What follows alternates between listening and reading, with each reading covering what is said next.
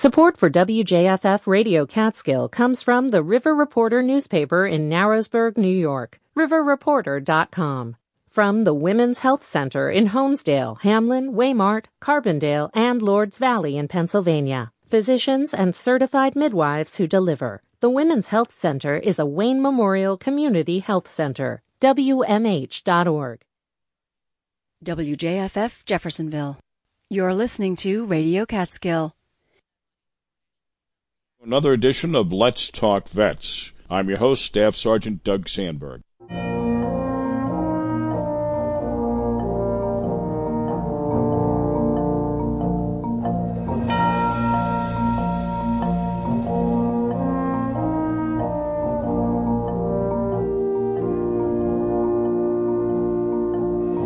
This is where we discuss vet-centric topics, the good, the bad, and the ugly, in the hope that listeners will better understand our veterans will know they're not alone, and perhaps along the way we'll learn something about each other.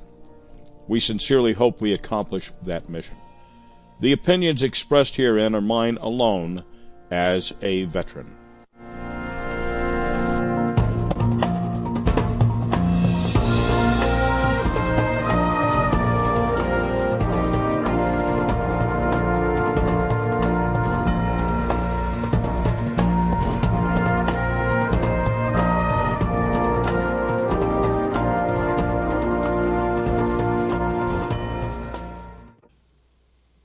Tonight, we're pleased to welcome Rick Walls, Executive Director of Towns for Troops, an NGO that fosters relationships and understanding between U.S. military members and the communities where they serve.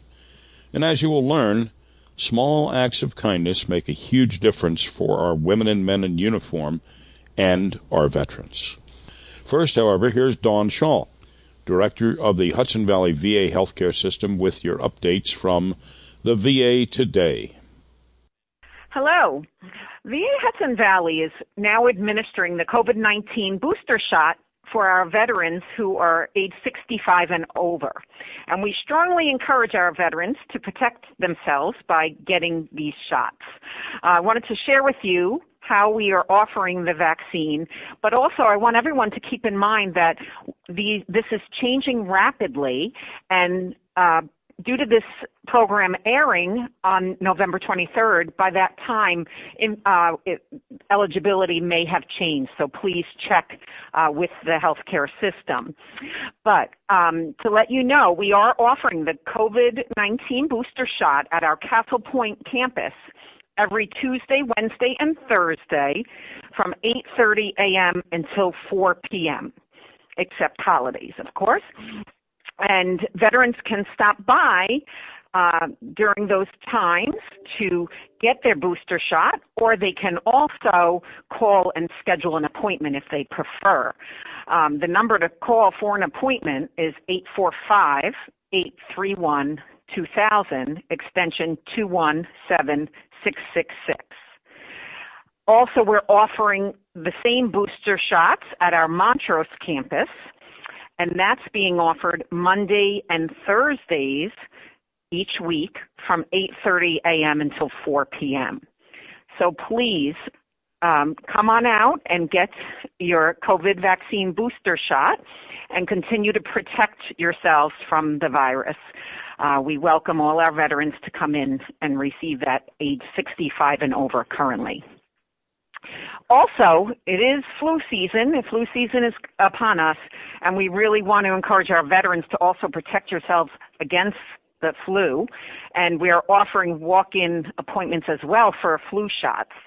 And veterans can stop by our Castle Point campus any weekday from 8:30 a.m. to 4 p.m. to get a flu shot. We're offering it right inside the main entrance, and our veterans can walk right in and get that done. In addition, at our Montrose campus, we have walk-in flu vaccine offered every Tuesday and Friday from 8:30 a.m. until 4 p.m. So please, if those days and times are not convenient, you can also be sure to get vaccinated during regularly scheduled appointments. or work it out with your care team in your primary care areas. You can always call and work out a scheduled appointment that works for you. But please, we're heading into the winter months, and we want everyone to be as protected as possible as we move into more indoor settings and keep everybody safe and healthy. I also want to tell you some good information about a new person that has joined the Hudson Valley team, and it's a new position here at Hudson Valley. I'm very excited to announce the addition of Carl LaFaro to our staff. This is a new position, and it's called the Community Engagement and Partnership Coordinator for our Suicide Prevention Program. As everyone knows, suicide prevention is the utmost importance, and Carl is going to be working on outreaching with our community partners in trying to prevent everything we can for suicide. Carl is a U.S. Army veteran. He comes to us from a VA office in Colorado, where he worked doing research on veteran suicide. And his role is to partner with communities to veteran suicide prevention coalitions. To learn more about Carl's work or start a discussion about starting a coalition in your community, please contact Carl LaFaro at Carl, C-A-R-L, LaFaro, L-O-F-A-R-O, at va.gov. And he'd be very happy to connect with your community and start a program there.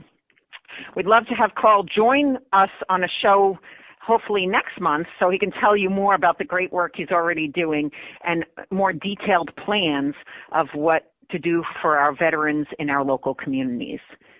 Thanks always, Doug. I appreciate the time, and everybody stay safe and healthy. Thank you.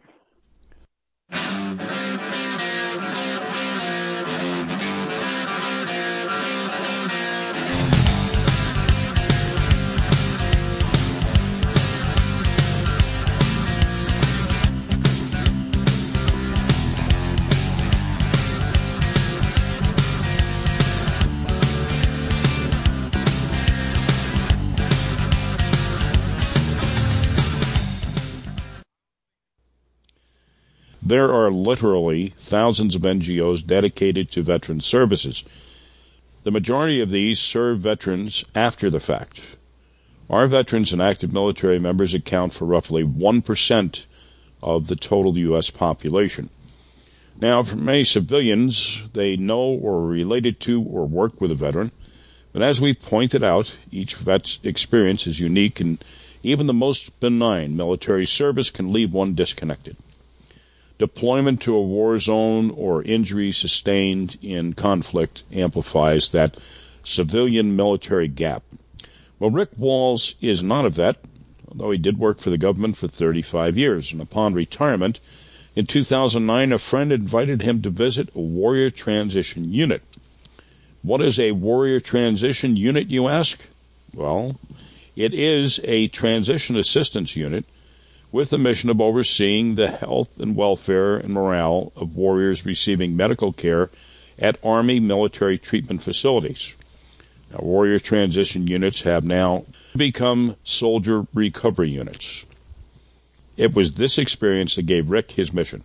It started out simply enough when Rick decided that a very important part of the healing process for these military members is diversion, something to take their minds off their problems, their injuries, the military, if only for an afternoon. Leave the uniform in the footlocker, put on the civvies, and let's go downtown and have some fun.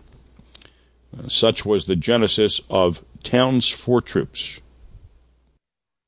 Welcome to Let's Talk Vets, Rick Walls, Executive Director of Towns for Troops. Hello, Doug. Glad to have you. I'm glad we finally got together. Yes, I am too. Thank you so much for the opportunity. Well, you and I got acquainted up here in the Hudson Valley with the Hudson Valley Veterans Task Force, of which I guess you're still a member, even though you're not around here anymore, correct? Yes, yep. I'm still a member. I tune in as often as I can, very frequently. And, of course, anything that I can get out of this, I immediately channel that back to our resources, what I call the mothership right up there in the Hudson Valley, where it all started. There you go. What is your service, Rick? Are you a veteran? I am not a veteran, no, sir. Wow. then that begs the question, what prompted you to get interested in helping active duty members and veterans with this unique organization? Well, let me take one step back. Grandfather was served in World War I, father and his brothers in Pacific World War II. His youngest brother, my uncle, a National Guard Korean War, he was killed in action in Korea. Nieces, nephews, aunts, uncles. My son is currently serving. He joined the South Carolina National Guard about 3 years ago. It escaped me at age 18. My father said, "You will join the Navy." And that was it. That was the demand. So I actually went to the recruiter twice in Spring Valley, New York, and both times he wasn't there. And before I could go a third time, I was involved in a pretty serious car accident. And that just pretty much eliminated that option of being in the military service. So life goes on. And then what I did was, after working for the federal government in communications for 35 years, I retired and coincidentally ran into a friend who was an Army reservist. Both lived in Monroe. And he was back in the States after working in some field hospitals and over in Germany as well. And he said, "Why don't you come on over to the WTU, the Warrior Transition Unit? We could use your positive energy and all your connections." And I looked at him and said, "I don't know what you're talking about. It's just me." Anyway, I went. And that was the day that changed my life. When I went there and I saw these young men and women who had been through one of two fronts, one of two wars, Iraq and Afghanistan, and I saw them go through their rehabilitation, getting them back up to snuff. My terminology, again, because I'm not military. And so the WTU, Warrior Transition Unit, what they do is they evaluate your disability, your injuries, and try to get you to do something in the service. And if not, then, of course, you're released and you are now a veteran and you're turned over to the VA. A very large majority of them were at the Keller Hospital for some rehab, because they're strong on PT there with all the sports that they have. And I saw getting used to their prosthetics. I saw some burn injuries, some disfigurement, and it was the mental outlook that really stole my heart. The despondence, the loneliness, the fear, the anger. And at that time, my two sons were age 17 and 19. So needless to say, when I saw their faces, I saw my son's faces. I met with some wonderful staff. I would never second guess the care that they got. I'm second to none. We're so fortunate to live in the United States of America when I say that. And I really do mean that. But what was missing was a touch of home, best way I could put it. And the fact that these men and women were having no visitors because they weren't even close to home, most of them. So somehow I kept up my composure. And I promised I would go back. I'm a man of my word, and I did. And being from the lower Hudson Valley, you don't have to be Jewish to love bagels, okay? When you go back, you bring bagels. That's what you do. And so a couple of bags of that and put them on a table, and most of them looked and said, "What is it?" So we'll figure this out. And I just listened, and I let them talk. And I listened about home and pets and hunting and fishing and NASCAR and football and boyfriends, girlfriends, and I would go back again and again and again. And after a few months, I realized the only visitor they had was me. That was not wearing a uniform. So we kind of built up a little bond. The average soldier was probably there 90 to 120 days before they transitioned, and a few a little bit longer. And after about 6 months, we got a little bit more mobile. And I said, can we go on a field trip? Can I take a van load of guys and gals that put their civvies on? Forget the fact you're a soldier, for a few hours. Let's go into town. Let's go get pizza. Let's go to a movie. Let's go to a bowling alley. Let's go to Bear Mountain to a car cruise. Let's go up to Maroney's to hang out where there's some motorcycles. Orange County Choppers, Paulie Sr. Fantastic medicine, because he would make anybody laugh. And that's what got us rolling. Yep, so like I said, it stole my heart. And I have a mission in life, and I'm not that spiritual, but I did pray a few times. And I just said, "Lord, give me two strong legs for as long as you can. I have to do something. I cannot unsee what I saw." When about was that? I would say that was July or August of 2009. So we're talking 12 years ago. Okay. Wow. You've been there for a while. So what we did was for many years, all of our efforts, what I call grassroots, and we were actually going on to some pretty hefty trips down to New York City, HBO, the Intrepid Museum, Yankee Stadium. I was opening up a lot of doors, and but the transportation was never available. It was something we had to provide. When I say we had a good core group of volunteers in our local community, basically around the Monroe-Woodbury area. And so we created some fundraisers, and then along came the idea of, well, why don't you become a non-for-profit, and you might be eligible for some funding. So a little bit scary turf, because I really had no idea how to go about something like that. But we did. And you throw a bunch of paperwork together. You have to have a board of directors. You need to have insurance, banking, all that kind of stuff. So now we start spending money that's not directly on our troops, which bothered me, but this is something you have to go through. And, bylaws and everything. And you throw it all into a big envelope and you put a stamp on it. Down to the IRS it goes. And when it comes back, your guess is as good as mine. And it was a few months, and we got to pack it back. It was date stamped approved, and the date stamped date was 9/11/17. Wow. Yeah. So I said, boy, if I ever needed a signal from above, like I said, I'm not that spiritual, but I looked up and said, thank you. I'm on the right track. Sometimes you need that little talk, But what happened was we had to transition because that WTU was phased out after about 3 years of efforts. So looking at it from a civilian standpoint, we were providing a great service, but we had no customer base. So we had to adjust. Now, there is a small active duty military presence at West Point, of course. We don't deal with the cadets because they have their, they're taken care of course. So we had Army there. We have our National Guard at Peekskill.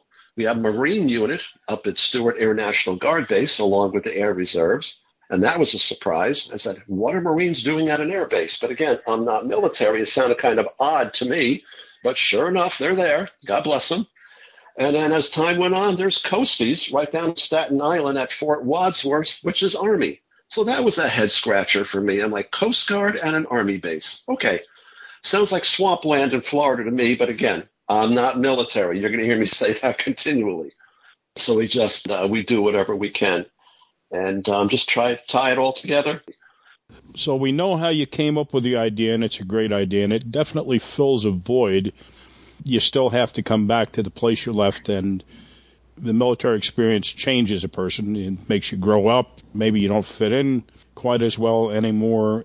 So I think what you hit upon is brilliant in that it keeps them bonded to the community wherever they are. And as you so well put it, it is kind of a touch of home. So, Rick, you now live in South Carolina. What does Towns for Troops look like today? 10 years in the New York, Hudson Valley area. Board of directors, we have our officers set up. We have a huge base of volunteers when we have certain things going on. Just about a year and a half ago, my wife and I decided to retire and head out to the Charleston, South Carolina area. And just as soon as we got here, COVID hit, so everything was just about shut down. But November of last year, Joint Base Charleston, which oversees the Naval Weapons Station, I finally had the opportunity for a sit-down to talk with their marketing department and said, this is who we are, this is what we do, and if you give me a chance, I'll show you how much support is out there in the community, which you're probably not aware of. And within 3 weeks' time, this was in late November of last year, we were able to generate 450-some stockings filled just by putting up some signs in local communities. And we proofed them all, made sure everything was adequate, I should put, and in good shape, and no empty candy wrappers, put it that way. And we delivered them to the base, and they just looked at us with open eyes and were like, wow, we had no idea. I said, well, you don't, because you're military and you look at things one way, and we're civilians and we look at things another way. One of my contacts said to me one time that we have to teach the military how to speak civilian before they get out. And I think it's just as important for civilians to speak military or speak veteran. So I think your interactivities with the town kind of help the civilians learn how to speak veteran and military. You're absolutely right. So we've got a small base. When I say we, my wife and I, we have a small base here of civilians and neighbors, and we reach out to them for certain things. We just had a chili cook-off, so that was basically a different volunteer pool than what we're doing now. And yesterday, in fact, we launched year 2 for Santa for Soldiers, where we take stockings. We provide them with collection boxes.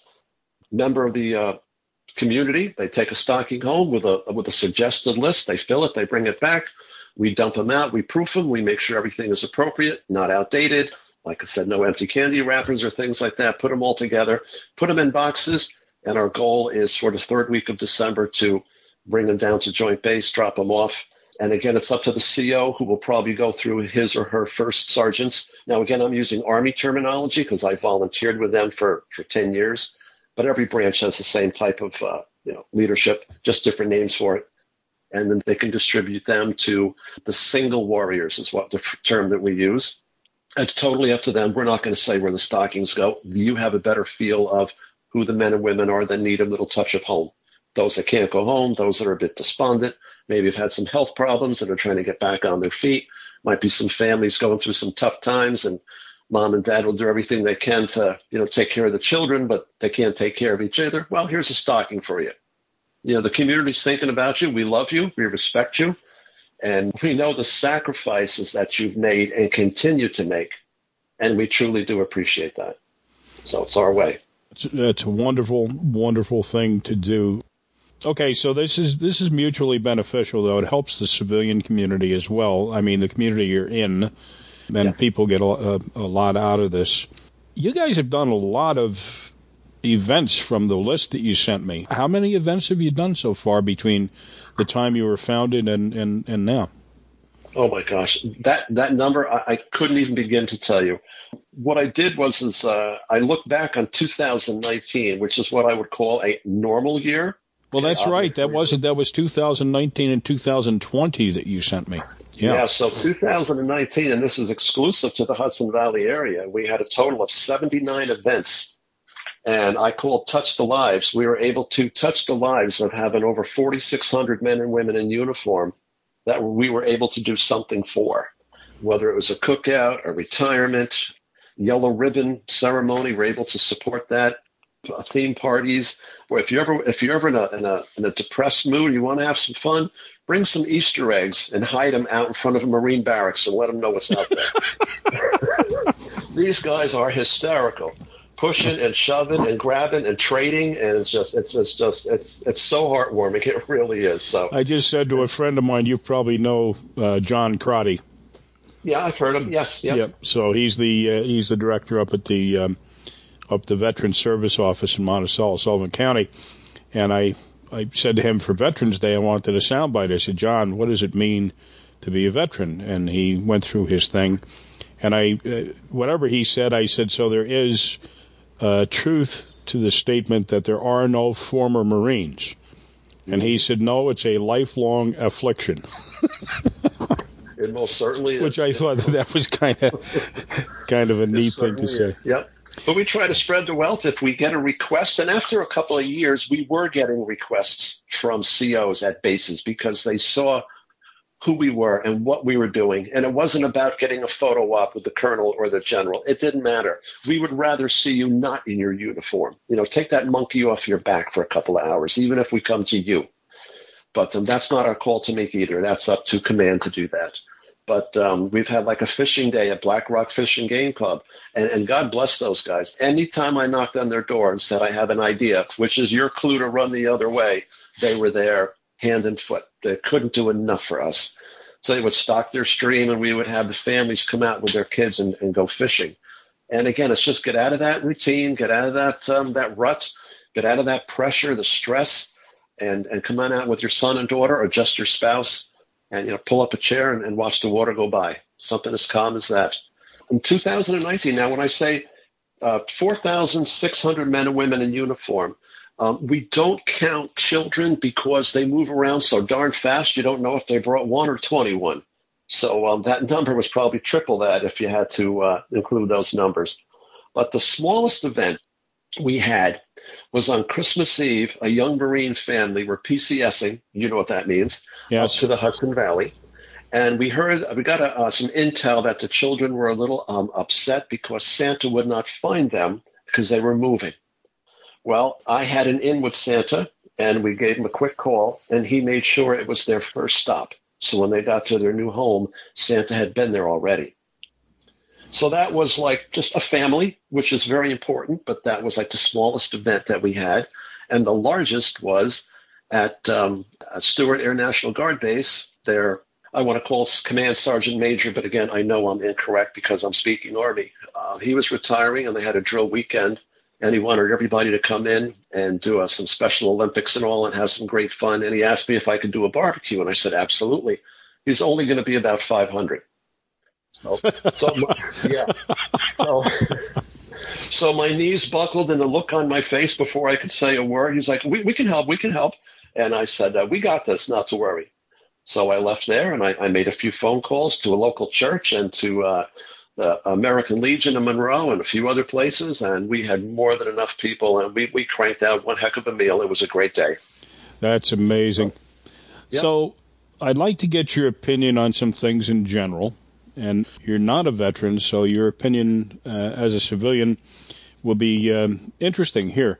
We are fortunate that we have so many NGOs like yours that have stepped up to provide programs that, quite honestly, our government should in many cases. For instance, just take the Hudson Valley Veterans Task Force, how many different organizations and how many different things that they do. My brother Vinny that provides furniture and all these different organizations that provide housing and look after homeless. And, I mean, it just goes on and on and on. Since I've been doing this show since the summer of 2018, it has struck me as there's no one place for a caregiver or a veteran or even a military member to go in an area when they know they're getting out to find out where they can get the services that they need, if not supplied by the government and the VA. So, what are your feelings on that? Shouldn't we have some kind of a registry? I've approached New York State several times and different representatives said, I don't think it's a big deal to set up a web presence, maybe under Veterans Affairs, and list county by county all the different organizations, including the VFWs and the American Legions and even the churches and different organizations that provide some degree of support to veterans. What do you think about that? Absolutely, yes. I couldn't agree with you more. I'm going to refer to Vet, which you're aware of, with Larry Newman, runs a fantastic organization. Yes, he does. He's aces, that guy. He is. I think he's got like 250 agencies, most of which are non-for-profits under his umbrella. And and you've seen it, I'm sure, with the emails. There might be a veteran in need, for example, as the dead of summer, and the heat's intolerable and his window air conditioning died. If anybody can help. So first thing in the morning, I get on to say, what can I do? And there's already 3 separate companies that are on their way putting that air conditioner in the window. And that's because of networking. And there was a base, and Larry had that base, and he put it out there through an email. So like you said, if each county had a registry, and your nonprofits, along with your county agencies and towns and cities and your local congressmen and assemblymen in New York, as an example, if they could say, this is what we do, and if you need us, give us a call, give us a shout, send us an email. These are our hours. Where a veteran or an active duty who's going to become a veteran very soon, leaving the service, because that's where we find we have the most need, is trying to get accustomed to civilian life again. We want to catch that man, that woman, and let them know there's services out there, and that, like I said it before, you're loved, you're respected, we understand the sacrifices you made for us. Now let us help you in that transition. Yeah, I mean, even finding reputable real estate people and find out about the schools and the community organizations and churches and what have you. I mean, that's a big part of transition. Change is scary. Yes, it is. Yes, it most certainly is. There are very few people that advocate change. Very few. I've seen that. And like I said, I'm one of those oddballs where I thrive on it every single day. I drive my poor wife nuts. It's, I have an idea. She goes, hold on, let me get the car keys. I'm out of here. But that's us. So again, and doing something like that, though, Doug, what happens is you start to become an agency, or I'll use the term bureaucracy.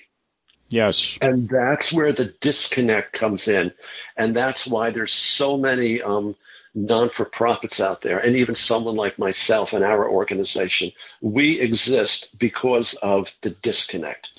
Maybe it's better off that way because, if the government could do it or would do it, I don't think they'd do it well. And as you said, we tend to, and this is true in private business as well. I mean, if you don't watch out, you become a bureaucracy. First thing you know, you got 3 people doing the job that one should be doing.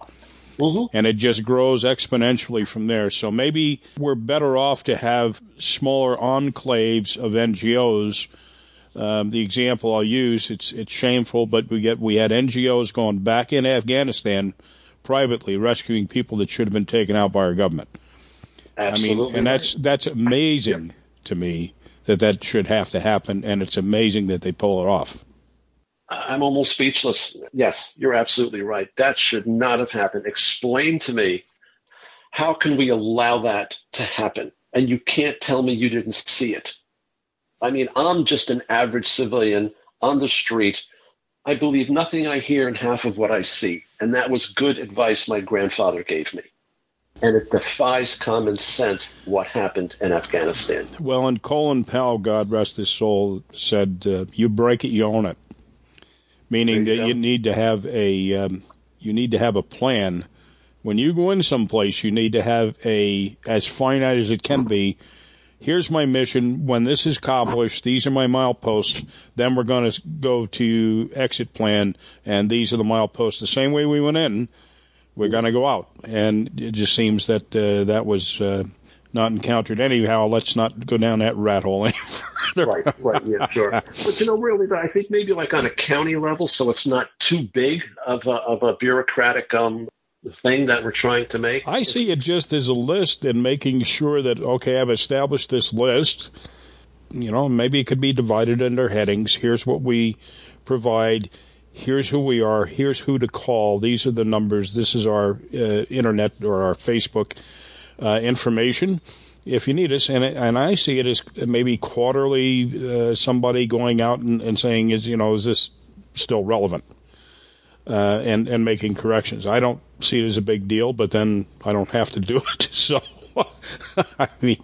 Right. No, you're absolutely right. And also, too, on the recently discharged, it's easy to say, oh, I'm fine, everything's good, blah, blah, blah, blah, blah. And maybe it's not. And how do you not interfere with someone's life, but let them know that you're sincerely interested and you want to see someone good? Take advantage of the services that are out there for you. Right. That's a tough nut too, because don't invade my privacy, and yet still we want to help you. We want to get you on your feet. We want to make sure you have a roof over your head. You have a meal on the table. You're able to take care of your family if you're the breadwinner. So where is that line? And I don't know. I don't have that skill set. I don't either. And what was shocking to me when I started to do a little research here on something that I was writing or something I was preparing for the program is the U.S. poverty level is about 17.5 for a family of 2. Need 2 makes about 20,500. I mean, and if you're in the Guard or Reserve, then you have to pick up TRICARE. And for a family of 3, TRICARE can be $700 a month. I don't get that at all. I don't understand why members of the military should have to worry about feeding their families, but that's just me. And what the hell do I know? I agree with you, and I've seen that, and I shake my head. I do. Again, it's just explain to me how this makes sense, and no one can. No one can. You're wearing a uniform. You don't have the opportunity to work overtime, to get a second job, to work an extra shift. You don't have that opportunity. You're an employee of the United States government in one of 5 branches, and this is what you signed up for, and this is what you're going to get. Now, life happens, whether you're wearing a uniform or not. So what can we do to help that? What can we do to supplement it? Right. Just before we pulled up the bootstraps and came down here, James Skoufis got about a dozen veterans together that led some large agencies in Orange County. And I got an invite, and I called back, and I said, are you sure you want me there? Because I'm not a veteran. Oh, no, we know what you're doing. We want you to come. And I said, okay. And we sat around the table, and we brainstormed. And he wanted to listen to everybody, what it is that we did. And everybody went around the table, and I didn't say a word, and he looked at me and he said, "You're next." I said, "Okay, well, again, I'm not the veteran here, but listening to you, this is what I have an idea." I said, it's seasonal, but you have all these farmers markets that pop up in villages all around Orange County.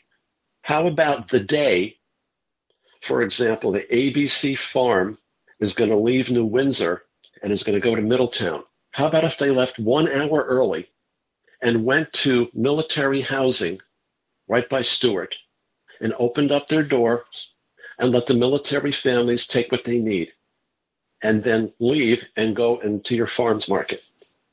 And wow. I bet you if you asked each of our farmers to do that, I don't think any of them would charge. They would love to do it. Absolutely, Now comes the problem. How are you going to get this done without spending a dime? Because I sincerely believe, and I say this with all sincerity, the United States government doesn't know how to fix a problem unless they spend money. And then they can't fix it. Well, and here again, let's have a surveys and who's it going to upset, and is there a special interest group, and should we get 10% of this, and why don't we consider that, and let's go to bid. In the meantime, your little fire you had is now out of control.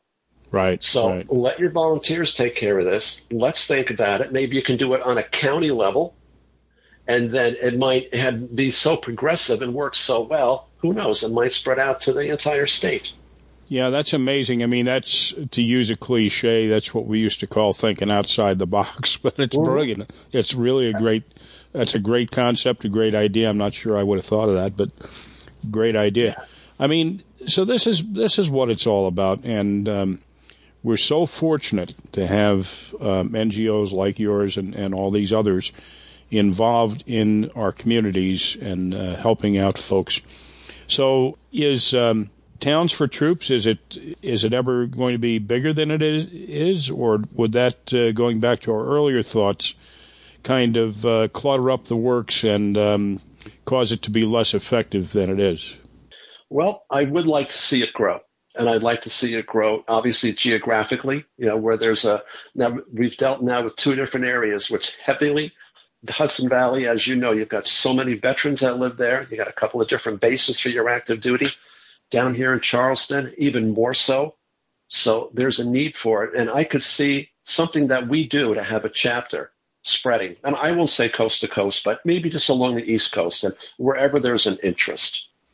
There certainly is a need, that's for sure. Do you know of any other organizations like yours throughout the country that are doing this type of stuff? I do not. No. And if they're out there, then, let's join forces. I'm not about jealousy. I'm not about not sharing, because the cause is the same. The cause is to take care of those men and women that are wearing a uniform and to help them transition into civilian life. Okay. On that note, sir, I will ask you for your closing thoughts. Well, it's the hardest question of all. Well, like I think I mentioned already before, with the vast resources of the United States government, sometimes we trip over our own bootlaces in forming a bureaucracy, and that's what we are. I'm not criticizing it. I've worked in it.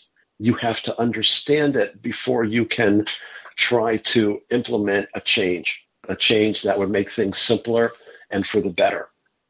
And I'm a big advocate of that. Know what the situation is, know what the problem is. And if you keep trying to whitewash it or throw money at it, it might look good for a while, but the problem doesn't go away. You have to get to the root of any problem. And in doing so, hopefully, maybe like I said, on a smaller scale, like on a county level from each state, is to take your current veterans program and do something like Larry Newman has done and put everybody in an umbrella, get those resources out there, let your veteran and active duty communities know, make those connections with your base personnel, with the CO, with his or her first sergeants, and I think that would make a difference. In fact, I know it would because I've seen it, and I've seen it successful. And one topic we really haven't touched on is those that are self-inflicted wounds or suicide.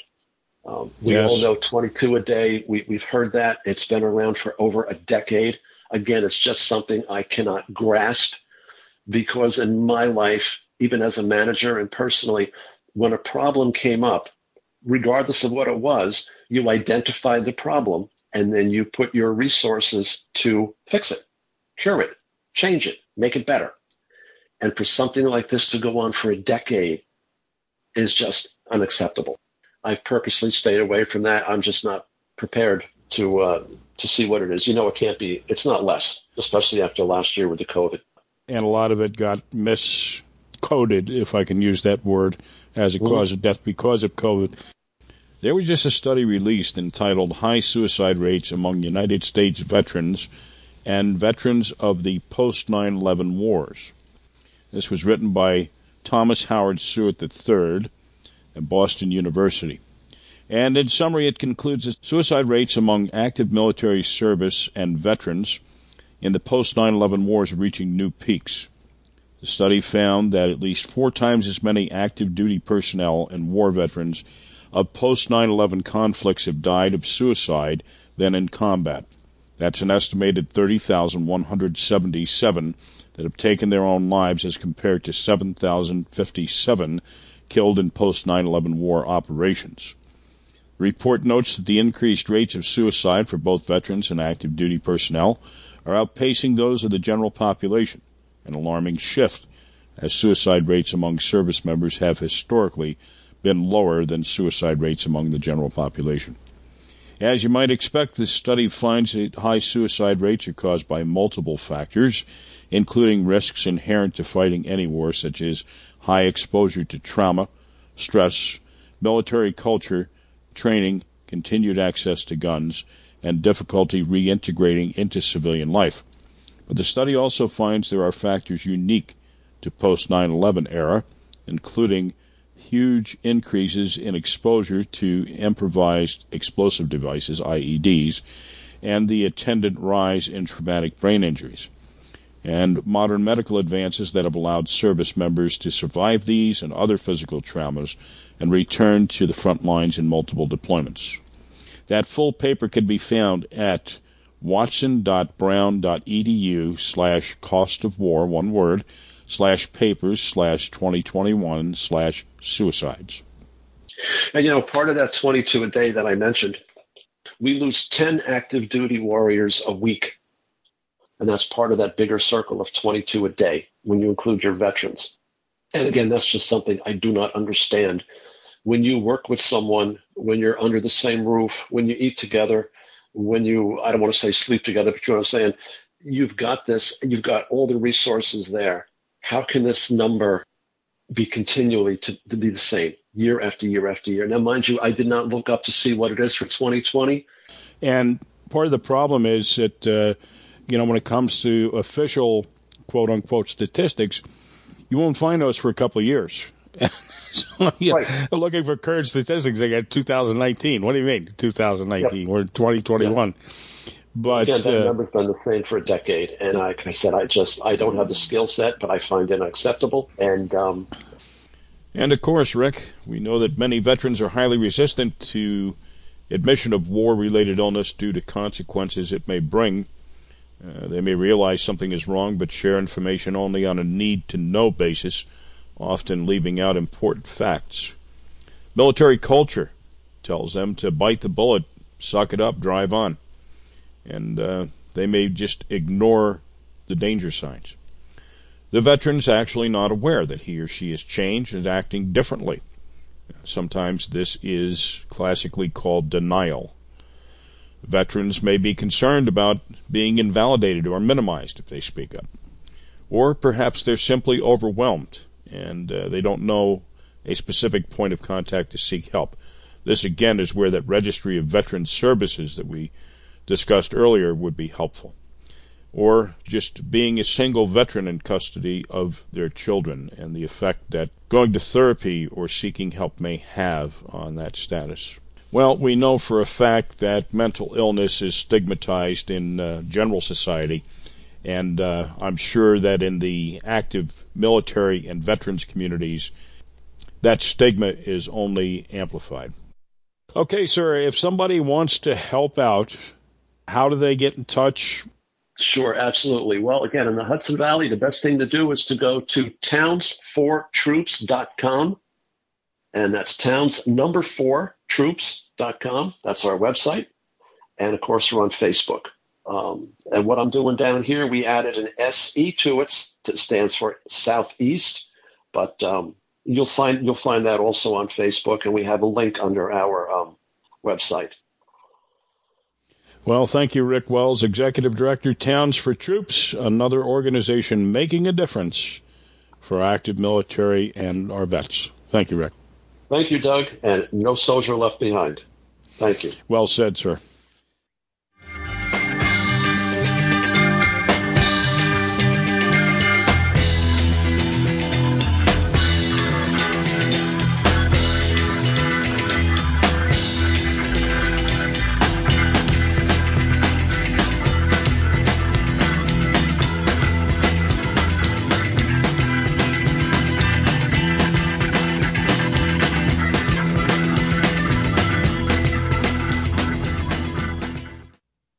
So here's a couple of news stories that caught our attention. Surprise, surprise, the services haven't been properly handling sexual assault cases. A Defense Department Inspector General report found that specifically trained investigators and prosecutors are not uniformly assigned to sexual assault cases in violation of regulations. There are a couple of things that are supposed to happen when a service member reports a sexual assault. First, an investigator with specific training in sexual assault cases is supposed to be assigned, and secondly, a trained special victim prosecutor is supposed to be assigned to the case, but that hasn't been happening. A recently released Defense Department Inspector General report found that commands have been mishandling these cases on grand scale. The Air Force, for example, has failed to appoint special victims prosecutors in 94% of its cases. The Navy failed to comply with the regulations 59% of the time, while it was 50 and 30% for the Army and Marine Corps, respectively. Acting DoD IG Sean O'Donnell said in a release, "We found the DoD cannot ensure that all victims of sexual assault are receiving the support services available to them. We also found that the DoD cannot ensure that all commanders and investigators are making decisions based upon the best possible information because of, among other things, inexperienced or untrained prosecutors." Now, the report also found issues with proper and consistent documentation and communication between the investigating and prosecuting teams. Army Criminal Investigation Command blamed its case management system, which doesn't prompt investigators to document the required information, while the Navy Criminal Investigation Service and the Air Force's Office of Special Investigations said if communications weren't documented, it was an oversight on the investigators' part. Now, many of the issues are apparently due to a lack of qualified experts throughout the military's investigative commands. Recommendations include ordering reviews in each military department to determine the best way to properly train enough investigators. The IG also recommended standardizing documentation procedures and communications. As a follow-up, the Defense Department IG announced that officials will do a separate evaluation focusing specifically on military criminal investigation commands' handling of sexual assault reports. Army CID is in the middle of a full overhaul as of this year, following a spate of controversies that includes appointing a trained civilian investigator to do its top job. Chinese-built mock-ups of U.S. warships and aircraft meant for target practice sends a clear message to the United States military, according to a Washington, D.C. based maritime security report. Satellite images released November 7th by U.S. Naval Institute through Maxar Technologies shows targets built in the shape of a U.S. aircraft carrier and Arleigh Burke-class guided missile destroyers at a complex of target ranges.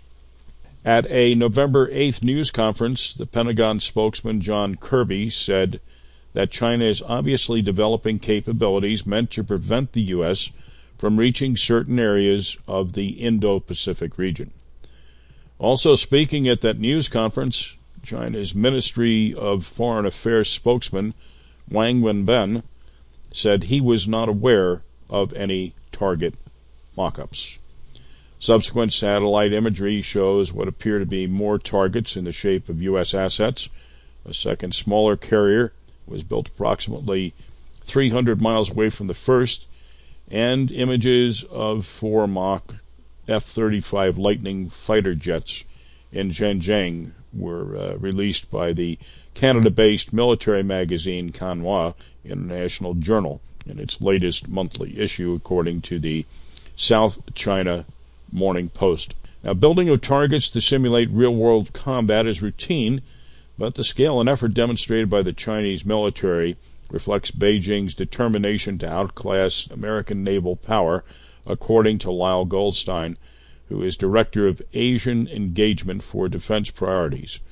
Goldstein previously served as a research professor of the U.S. Naval War College's China Maritime Studies Institute. The Chinese know very well the U.S. satellites are monitoring and will eventually see these efforts. Goldstein said in a recent email to Stars and Stripes, the Chinese leadership has made it clear in a variety of ways that they are developing military capabilities to severely damage the U.S. Navy if it came to a military conflict. Satellite imagery comes after months of escalating tensions in the Indo-Pacific between the U.S., its allies, and China. Well, our thanks tonight to Dawn Schaal, Director of the Hudson Valley VA Healthcare System, and Rick Walls, Executive Director of Towns for Troops. And to you for joining us once again. Please let your friends know about this program and share with us your comments and suggestions for future shows. Also, send us your upcoming events so we can get them on the air. You can drop me an email at vets@wjffradio.org. And don't forget, if you or someone you know is experiencing anxiety or needs to speak to someone, here's some numbers to write down. The Veterans Crisis Line, 1-800-273-8255, press 1 to speak to someone. Send a text message to 838255 to speak with a VA responder. Or you can start a confidential online chat session with the Veterans Crisis Line, one word, .net/chat. Don't forget, Let's Talk Vets is now widely available as a podcast. On Thursday, many of us will gather with friends and family to give thanks for all the blessings that we enjoy. We must always remember those who will not be at those tables. And we leave you tonight with something to reflect upon. The 8th of November is a ballad by Big and Rich with an intro by Chris Christopherson. It is a story which is emblematic of all the battles fought, the blood shed, and the bravery shown by our active military and our veteran communities so that we may live free. Happy Thanksgiving. Good night. Hello, I'm Chris Christopherson. On November 8, 1965, the 173rd Airborne Brigade on Operation Hump, War Zone D in Vietnam, were ambushed by over 1,200 VC. 48 American soldiers lost their lives. Severely wounded and risking his own life, Lawrence Joel, a medic, was the first living black man since the Spanish-American War to receive the United States Medal of Honor for saving so many lives in the midst of battle that day. Our friend Niles Harris, retired 25 years United States Army, the guy who gave Big Kenny his top hat, was one of the wounded who lived. This song is his story. Caught in the action of kill or be killed, greater love hath no man than to lay down his life for his brother.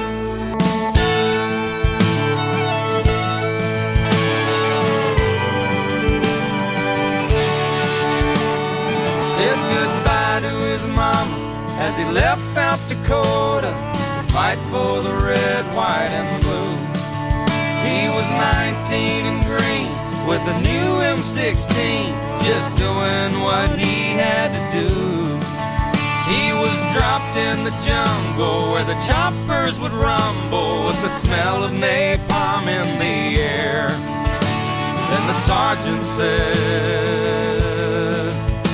look up ahead. Like a dark evil cloud, 1,200 came down on him and 29 more. They fought for their lives, but most of them died in the 173rd Airborne. On the 8th of November, the angels were crying as they carried his brothers away. With the fire raining down and the hell all around, there were few men left standing that day. Saw the eagle fly through a clear blue sky, 1965, the 8th of November.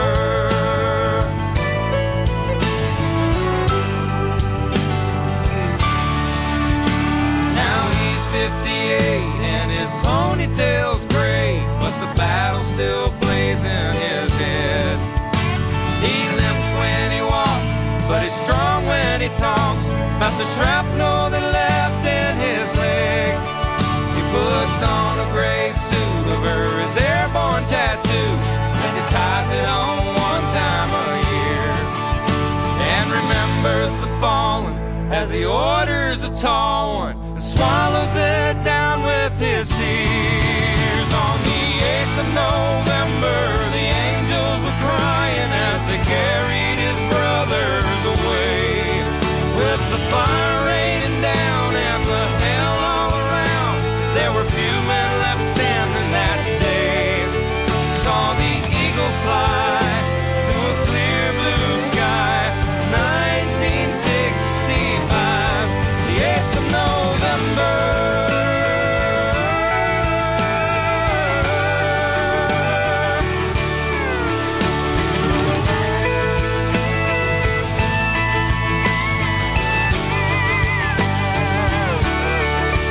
Saw the eagle fly through a clear blue sky, 1965. On the 8th of November, the angels were crying as they carried his brothers away. With the fire raining down and the hell all around, there were few men left standing that day. On the 8th of November, the angels were crying as they carried his brothers away. With the fire raining down and the hell all around, there were few men left standing that day. Saw the eagle fly through a clear blue sky, 1965, the 8th of November.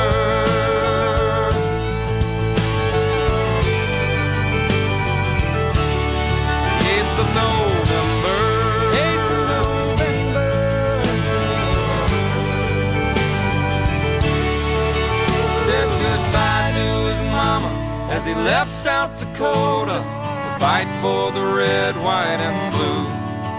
He was 19 and green with a new M16, just doing what he had to do.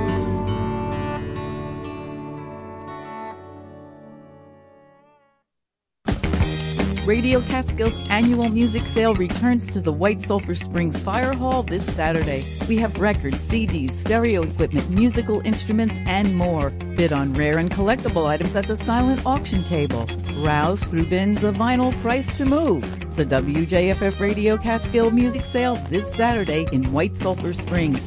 Doors open at 11. Info at WJFFradio.org.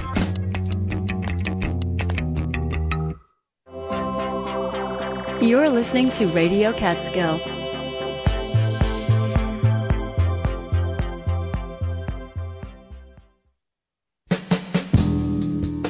I'm your host, Kusar Grace KG, right here in the place to be. The Music Emporium, Tuesday, 7 to 9 on 90.5 FM, community-supported radio serving the Catskills, Northeast Pennsylvania, and the Upper Delaware Valley. All those other towns, villages, and hamlets who pick up our broadcast, big shout out to you. You're listening to WJFF Jeffersonville. We are Radio Catskill, public radio for the Catskills, Northeast Pennsylvania, and beyond.